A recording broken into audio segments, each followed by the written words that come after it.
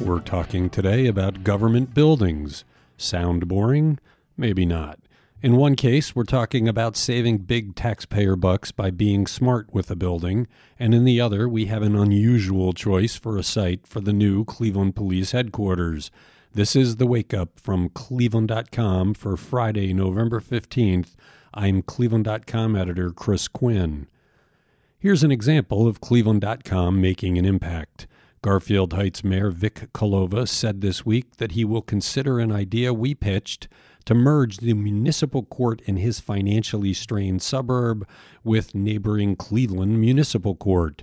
And the mayors of Maple Heights and Newburgh Heights, 2 of 7 other communities served by the Garfield Heights Court, told Cleveland.com reporter Pete Krause, who came up with this idea, that they also would be willing to consider a merger.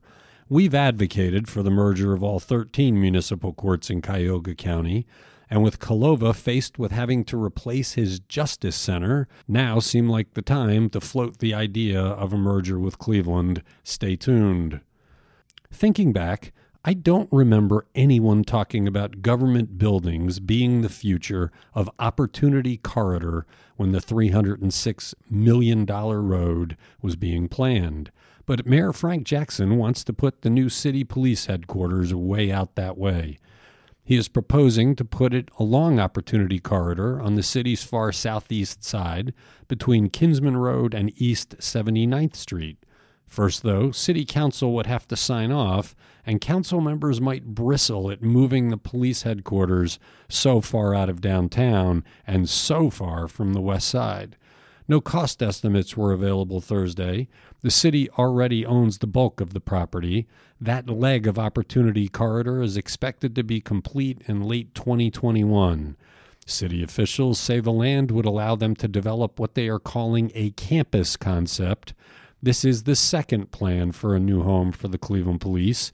In June 2018, the administration announced it would move into a building at 1801 Superior Avenue that was once the home of the Plain Dealer and is the current home of Cleveland.com, where I am sitting now.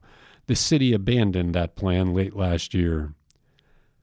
Cuyahoga County Executive Armand Budish proposes to give $250,000 apiece to the Cleveland Rape Crisis Center and the Adoption Network Cleveland to offset cuts by the federal government. County Council will consider the one-time funding boost as it plans out the budget. Federal cuts amounted to 40% of the Adoption Network's budget and forced the agency to reduce staff and put some programs on hold. The county money would make up about 1/4 of the network's budget.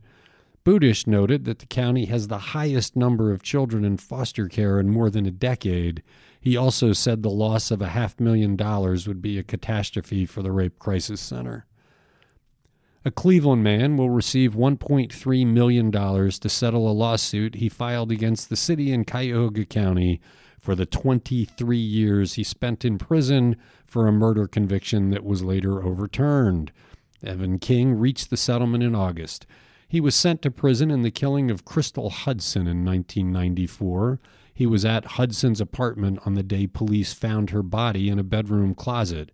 County prosecutors at trial said that Hudson cheated on King and that he was jealous and strangled her. The semen from her body, though, did not match King's DNA, and the skin cells found under her fingernails could not be tested with technology available at the time. In 2009, the Ohio Innocence Project tested the skin cells using new technology and found that the skin cells and the semen came from the same person, and that person was not King. After hearing concerns that a series of meetings intended to improve Ohio's foster system were not scheduled in the state's largest counties, which have the most foster children, Governor Mike DeWine's administration decided to add 3 urban meetings in January. Specifics about the times and locations for the meetings in Cleveland, Columbus, and Cincinnati are still being worked out. The governor's office said that there has been a lot of public feedback asking for meetings closer to where the foster kids live. Cuyahoga County had 17.3% of the state's 16,000-plus foster children as of last month, yet the closest meeting to Cleveland was going to be in Medina. Advocates for foster children raised some hell about that, and the governor's office listened. You know, it's good to have a governor who listens. Mike DeWine has proven himself a pretty responsive governor in his first year, and good for him for taking a look at foster care. It needs attention. Thanks for listening to the Wake Up from Cleveland.com. We'll be back Monday with another rundown of the latest news.